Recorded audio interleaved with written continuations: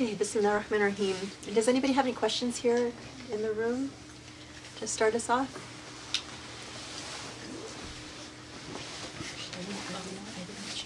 Go ahead. Sure. Okay. I'm just trying to see. Okay. Whoops. Sorry, I don't think I formulated this question very well quite yet, but I'll do my best. So, you know, going to Islamic school, you also learn these verses of spend 1/3 of the night or whatever in worship, but you also learn the ones that are like, oh, like balance and everything, balance in the type of prayers that you do, like, you know, don't only spend your time in prayer. And then I guess my question is, how do you do the best job at applying this and not trying to create this relationship with Allah that's, I guess, I don't know if you can say this, but is there a way that your relationship with Allah can be forged? For example, like the dhikr that you do, the prayers that you do, especially if you're kind of intending it to be just so you can be close with Allah, and that's all you have in your mindset. Is it possible that that is only, I guess, trying to forge something that needs more time, needs more patience?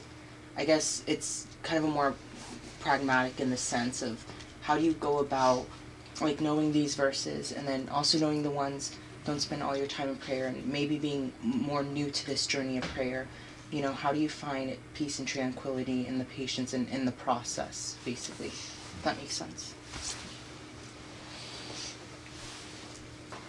I mean, the question is really about balance.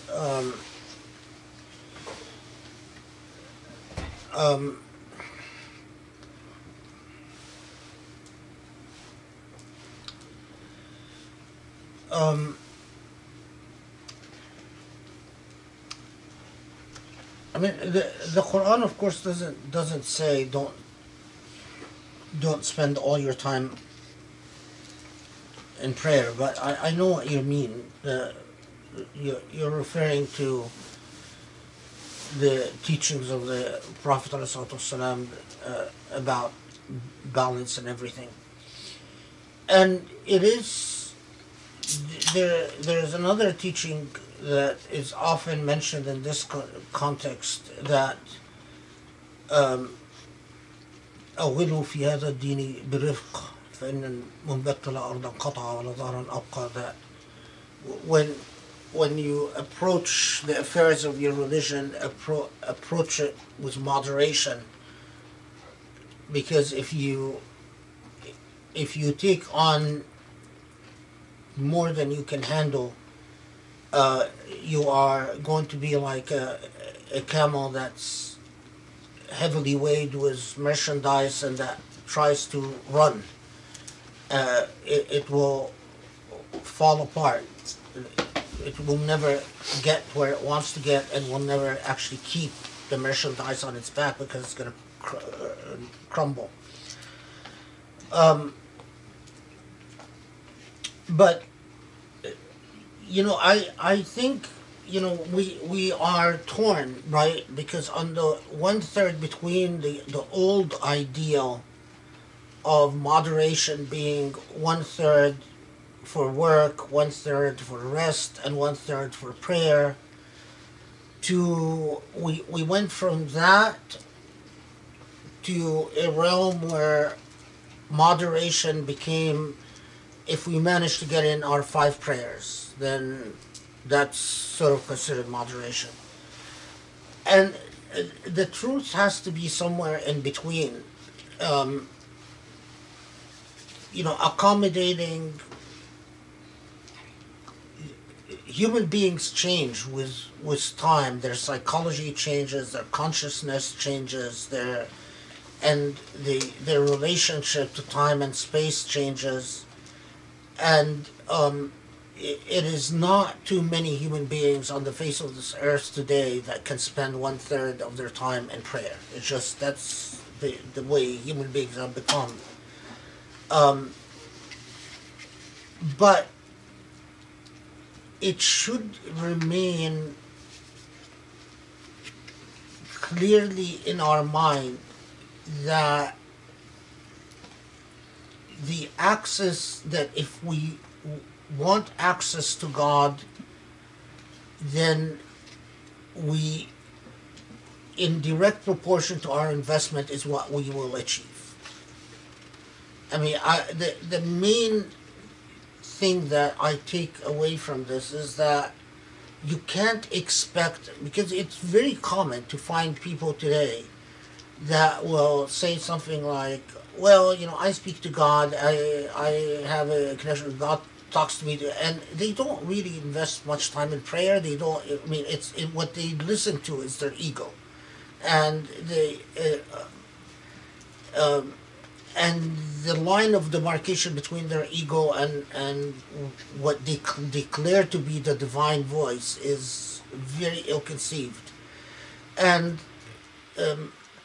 in this world, in today's age, was a lot of the philosophy of self-help and the philosophy of superficiality in so much of what we do.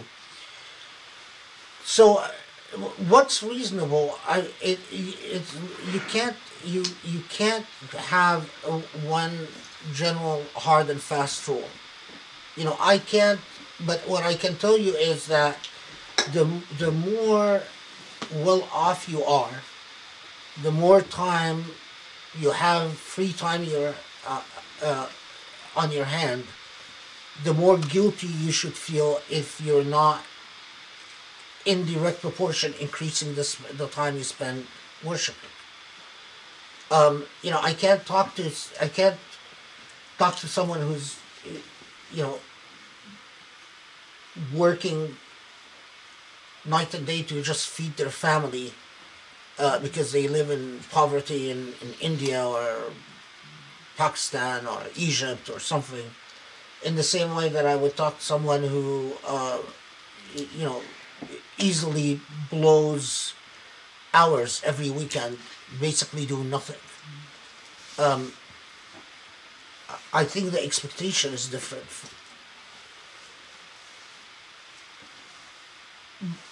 But the other firm thing is that just the investment of serious time in something other than our material existence, and if so, where is the balance? Can we create? No, I don't think you can create hard and fast rules. At a minimum are your 5 daily prayers, but beyond that, unless you're working individually with a sheikh that basically guides you individually and tells you what to do, then beyond that, it's your conscience that can guide you. But don't get into the habit of giving your conscience an easy way out. To be honest with oneself often requires that you sort of adopt the point of view of an outside observer watching you spend your time, and what that outside observer would say about the way that you spend your time. And if you are not very proud to tell people about the way you spend your time, then that's probably an indicator that your conscience is not very clear. Yeah.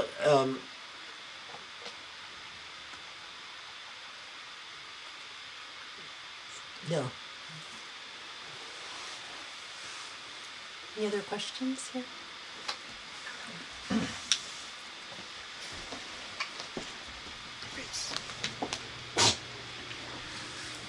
So my question is not, it's not specific to Muzzammil, but just to, the program in general, because it's just something that keeps coming up in each surah, in the sense of, could you sort of elaborate on what your methodology is for interpreting verses of the Quran, in the sense of, when you take the literal versus metaphoric type of meaning, there's ta'weed, tafweed, and then you have, even like the Sufi types like Ibn Arabi and Mullah Sadra who say, well, they're actually Zahiris in the sense, they have to take the Zahir of the Quran, but there's these underlying ma'ani. I think just give us I'd be interested in knowing your thoughts on this. I think it's just going forward, for the program. No, Repeat the question. yeah, no. Ron's asking about the methodology for for interpreting the ayat.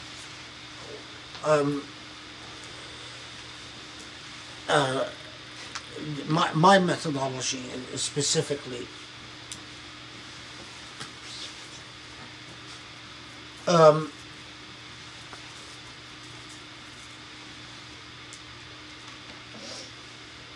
And of course, I can't say I can't. That's bigger than just a simple question. But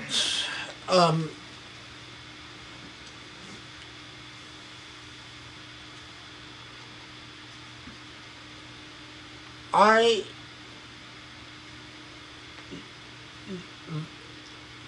put it. Where do I start? I start out with, for every surah, understanding the totality of circumstances in which the surah was revealed. I don't believe in naskh, unless for many different reasons, but I don't believe in naskh unless I have no other choice, because I think abrogation raises a whole set of problems for the Quran. And the evidence for abrogation in the surviving text is a problem. But for every surah and every ayah, if there is any evidence in the text that helps you understand the way it was understood, the way it was received, in the context, that becomes part of the important evidence. The idioms matter a great deal, because the evidence is that idioms were part of how the ayat were understood, and so the idioms require the study of the language as it was used. Some expressions are known to have been idiomatically in Arabic before the Quran was revealed. So often I will study the usage in Arabic poetry, and that matters a great deal, how Arabs at the time used the various phrases and expressions in the Quran itself.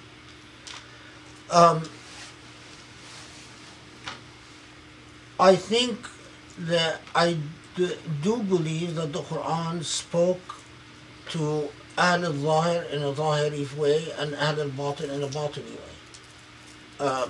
So I do believe that it was part of the brilliance of the Quran that when it spoke about punishment, for instance, and reward, that it spoke to levels of understanding according to what the audience was able to receive. I believe that it is within the structure of the Quran itself that the meaning in the language reflects the eternal wisdom of the author, so that looking for an original intent in the mind of the author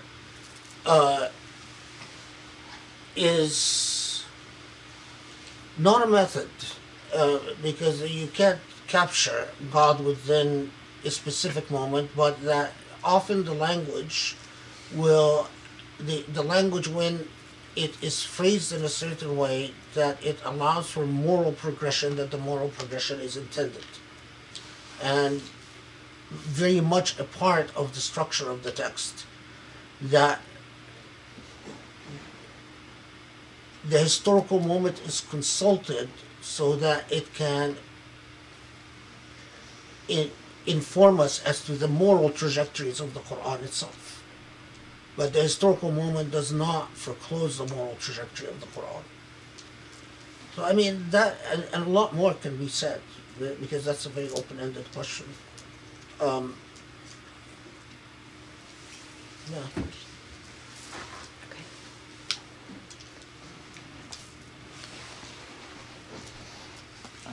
Thank you very much, Shaykh. There's an image in my head of the connection between Muzzammil and Mudaththir, and I kind of just want to articulate it. You know, they're both revealed shortly after each other. I kind of see Muzzammil as laying out the methodology or the practical implementation of the task set down in Mudaththir. You know, Mudaththir, as we covered last week, was, you know, rise up, clean yourself, purify yourself, clean your heart. You've got to step up. You've got a big task ahead coming, Right. which is powerful, but it's quite general. Right. And then Right. Muzzammil comes and says, "Oh, and this is how you're going to do it. Serious investment in time with God Right. and ibadah." And so I kind of just, I wonder if you come across. Yeah, no, that's actually, that's a good point. That's why I initially intended to cover Muzzammil and Mudaththir together, because I think they're complementary. The Mudaththir, yeah, it says basically get up and you have a very important task, but it's not until in Muzzammil that you get a sense of how important this task is. And it is just it's remarkable that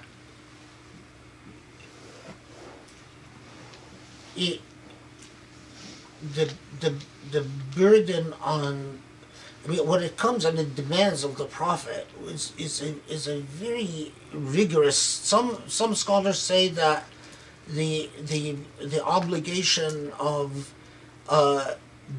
doing dhikr 2/3 of the night, or at least 1/2 of the night, remained for the rest of his life. I mean, that this became a something that, and then others say, well, no, the obligation didn't remain for the rest of his life, but he did it anyway. And that's for, I mean, if we go back to this element of the seerah, I mean, how can you begin to understand the seerah of the Prophet if you didn't understand this man is spending a good chunk of his life just worshiping, and even at the height of his becoming a statesman and leading an entire people, and we still have, all the reports that we have from his wives and so on is that this is a constant ongoing thing, and even the reports is late in the Medina period that he would spend time worshiping so much that they would tie ropes so that would help support him up as he's standing in prayer, because his legs would get so exhausted. I mean, and it is clear that the close group of companions remained very dhikr oriented throughout the entire Mecca and Medina period. But even and some group like the Qurra, who became the genesis for the Khawarij, but anyway, the Qurra, while the Prophet lived in Medina, they understood Surah Al-Muzzammil, that they rejected the idea that the end of the surah modified the obligation of the beginning of the surah, and they actually believed that that it was a wajib upon any convert to Islam to worship every night, and that was one of the things that why the Qur'an sort of became. And they also understood tabattul, wajib al-tabattul, that you have an obligation to seclude from society, and I think that isolationism contributed to what became of the Khawarij later on. But the point is that the strong ethic of dhikr, and it's not an accident that this duality between Mudaththir and Al-Muzzammil sparked this whole thing. That's very powerful in understanding the genesis of the Islamic message, and then what inspires you. I mean, even if jurisprudentially later, when it came to law, so many of the fuqaha said, well, the salawat al-khams replaced the obligation of dhikr fima khassa bil wujub, that as a matter of obligation. So dhikr became a nafila, but the wajib became the salah. But here is where law is at risk of snuffing out the ethics. Because if you understand the law as entire fulfillment of meaning, then you become like the way Muslims are today. They think that as long as you comply with the law, it's done. And they lose, the Quran is a book of nuance, and life is a book of nuance. While law is often not the instrument of nuance. And that's why law is often inadequate, and legalism is often inadequate. That's part of my methodology as well. You're asking about methodology. But you're right. I mean, the relationship between Mudaththir and Al-Muzzammil is umbilical.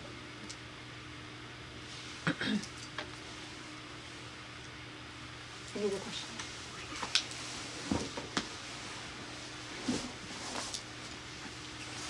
My question is two-part. The first part I'll ask, and the second part, I think maybe I'll give you an opportunity to do it after we go offline in case you decide to answer or not answer.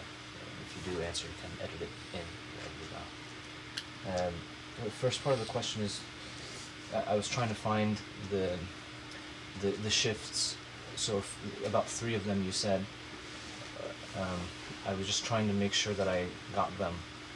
The earlier shift. Can I borrow the study Quran? I want to check something. No, go ahead. Go on. The earlier shift, I got the feeling that it was around verse 7 to 10 or 11.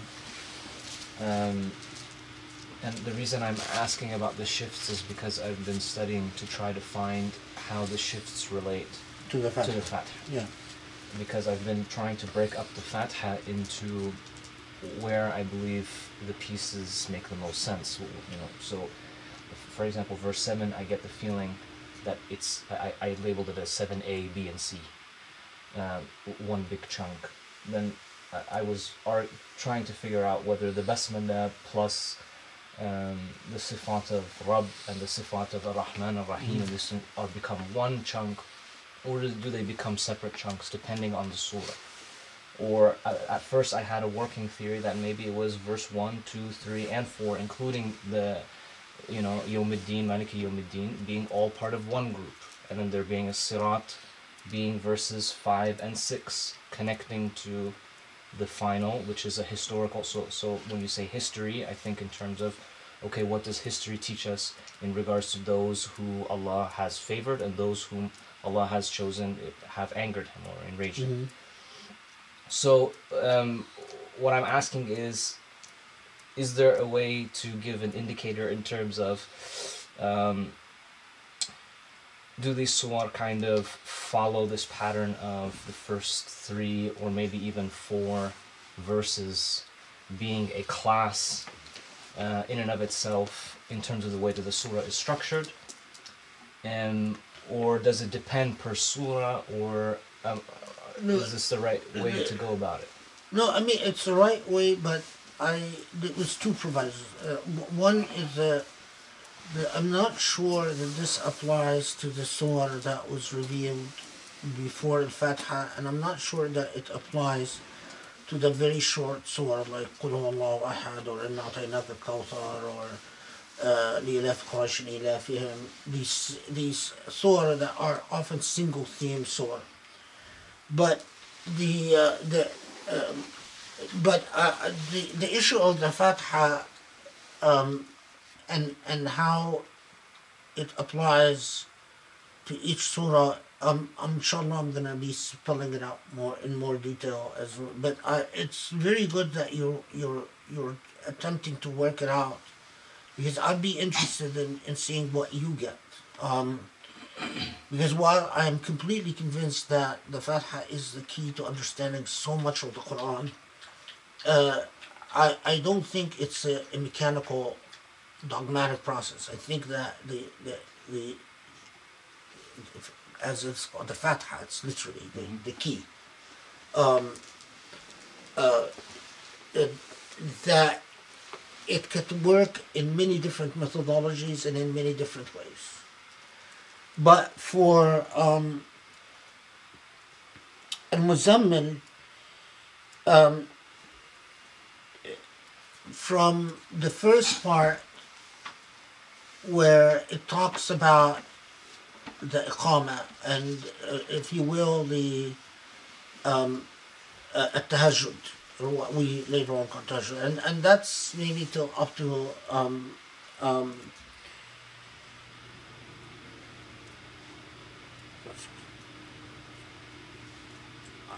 maybe ayah 9, 10.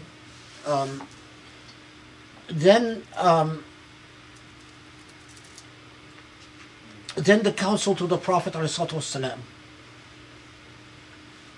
That's the second part. And to heed revelation and how to deal with revelation, and the method of reciting the Quran and dealing with the Quran and so on. Then the third is those who challenge the prophecy of the Prophet and the similarity to the people of the Pharaoh. And then the fourth part, after that talking about those who deny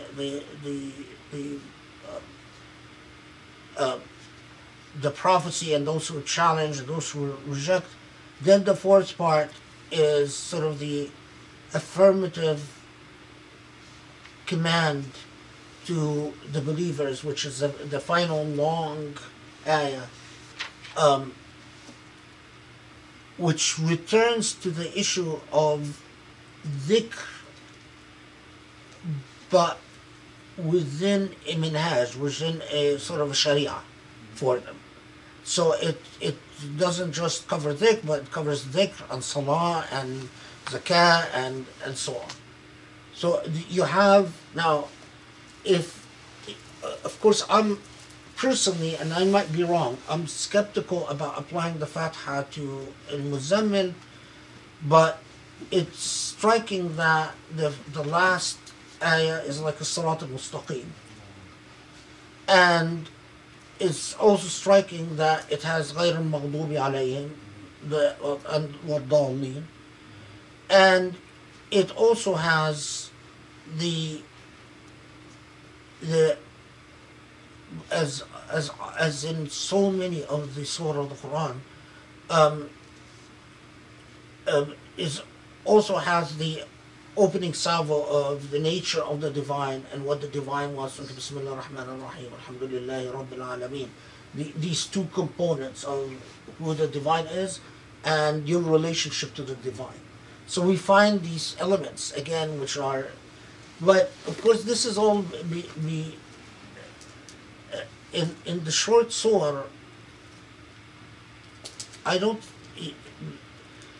The way I feel is that because the short surah are not as challenging to unpack, we didn't need the key of the Fatiha to access them, which we often do when we start with later surah, to understand the coherence within the surah itself. But there are remnants of the meter. Yeah, exactly. Yeah. What was I checking? I forgot. What was I checking here? I think you were checking the segmentation. The segmentation. Okay. Yeah.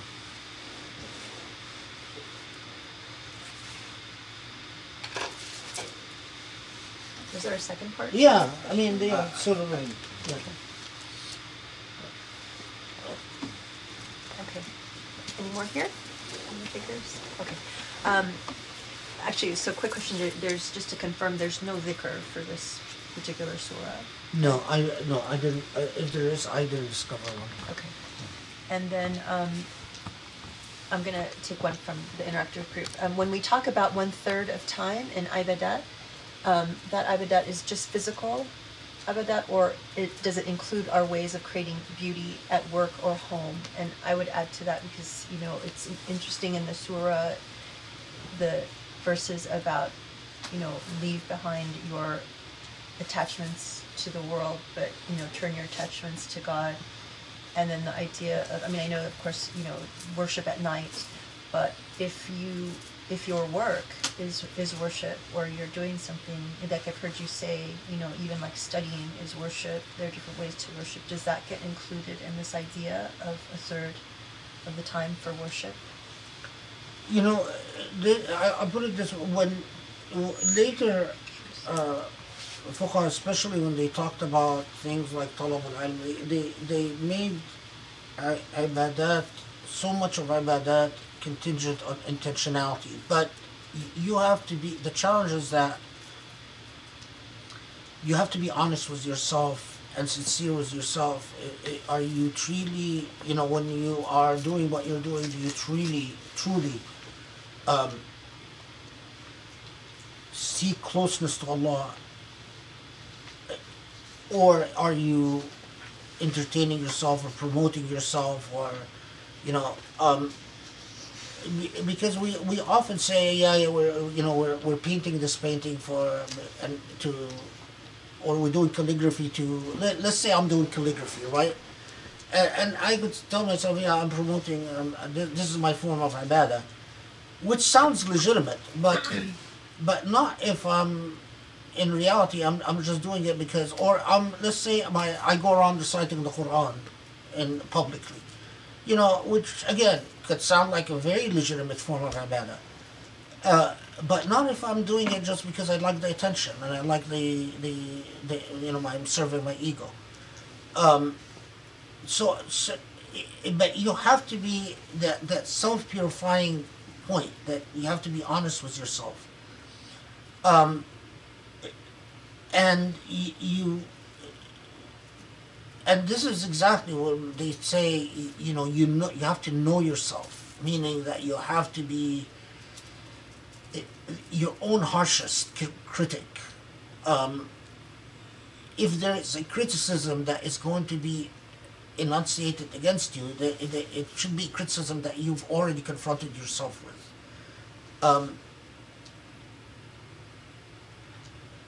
Now, the other thing to say is that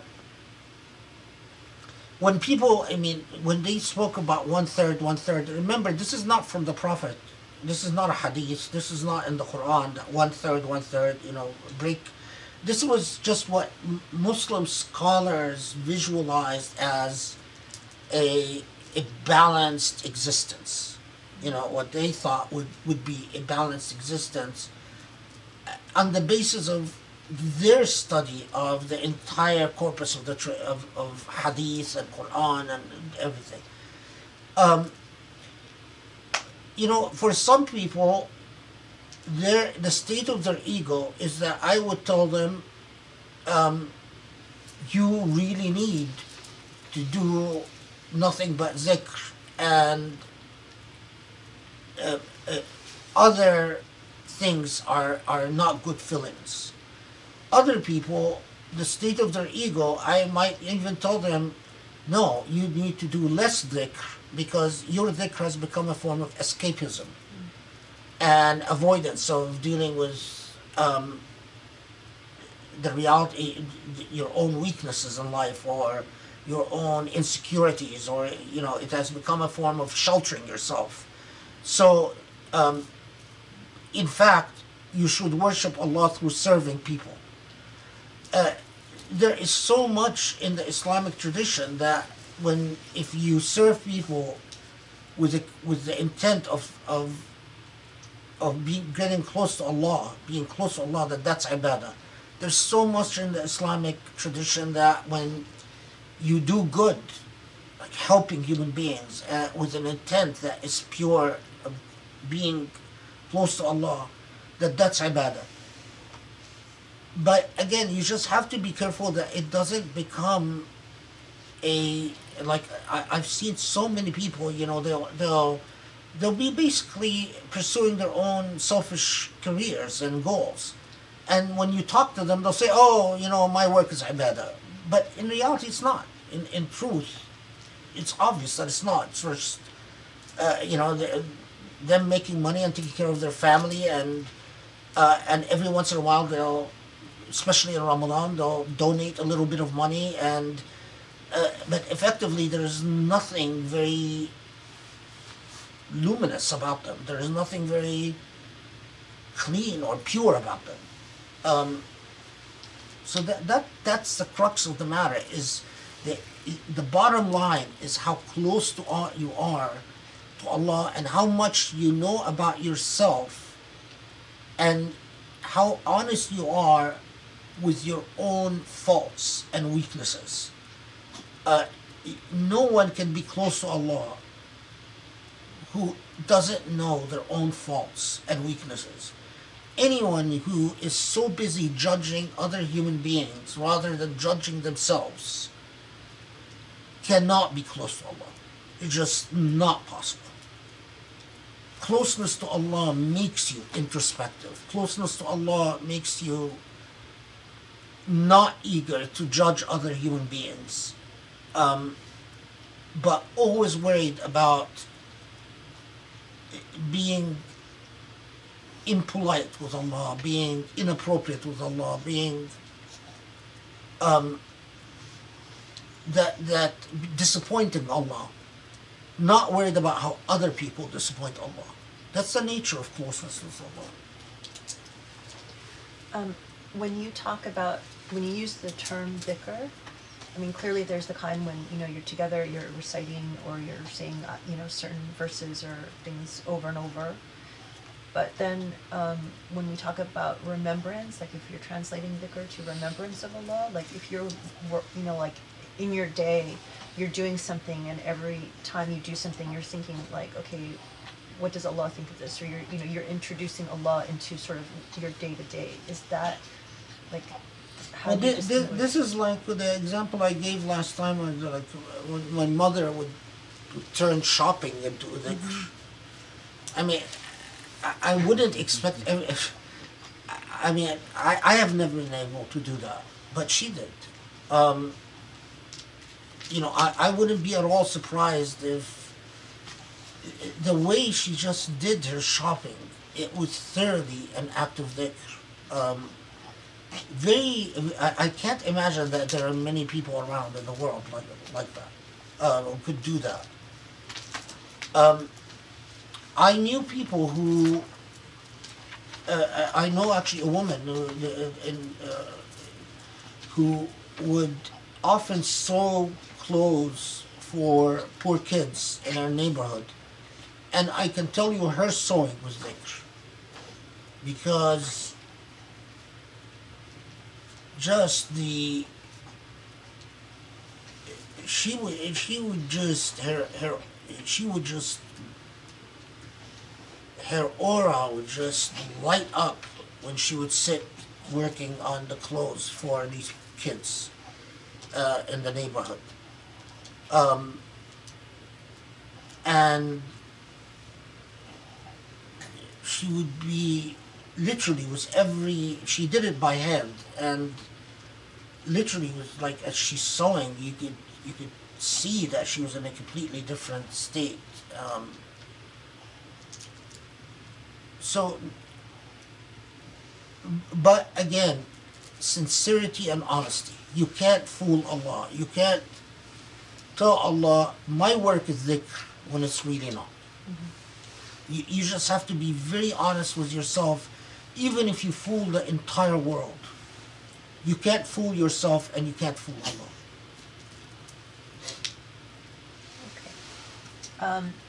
Salam, if we didn't sleep after Aisha, can we still pray Qiyam al-Layl or Tahajjud? Or are these prayers only done after waking up from sleep? And how many rak'ah do these prayers consist of? Thank you. Tahajjud is there are no limits. The most schools, what they say is that a minimum for Qiyam al-Layl, you can pray, if you pray Isha and you pray the Sunnah, which is 2 rak'ahs, and then if you pray 2 Shaf' and 1 Witr, then you've done the minimum for Qiyam al-Layl. The minority view is that you need to sleep and then wake up to do Qiyam. The majority view is that you don't need to sleep and then wake up to do Qiyam. And as long as you do the minimum, then you've engaged in Qiyam. My view is that you can do Shafa and Witr can be as many rak'ahs as you want. Obviously, the more you do, the better. As you know, but of course, remember that the Prophet ﷺ said, a little that you can stick with is better than a lot that you can't persevere in doing. So, you know, a lot of people, especially when they're very young or they're at the beginning of the path, you know, they start out and they're all energetic and they do a lot. And then they get tired and they stop doing anything. No, it's much better to do something measured and increase if you're able to as you go on. So maybe at the beginning, just pray Isha, pray 2 Shafa and 1 Witr. That's all. If you want to do Qiyam. And then as you go on, increase if you find that you're able to increase and stick to it. That is a much better way of doing things than, you know, starting all energetic and then burning out.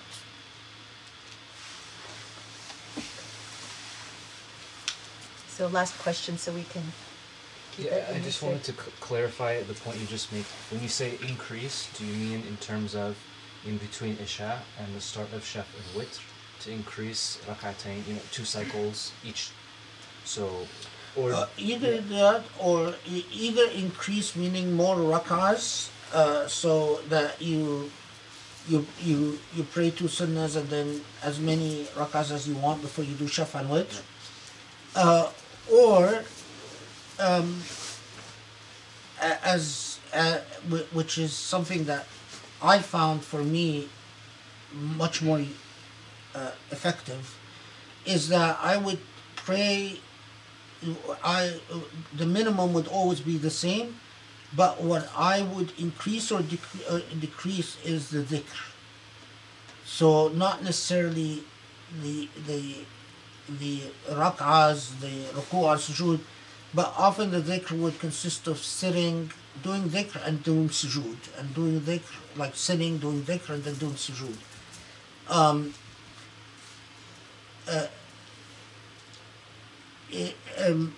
I found the formulaic structure of just two rak'ahs didn't help my concentration. Actually hurt it. But the actual dhikr was something that I found very effective, and doing sujood as long as I needed to, depending on the night that I'm worshiping. And I think that, of course, other if you're doing it with a lot of shuyukh, they'll give you a word, give you like a what's the translation of word again? Litany, yeah.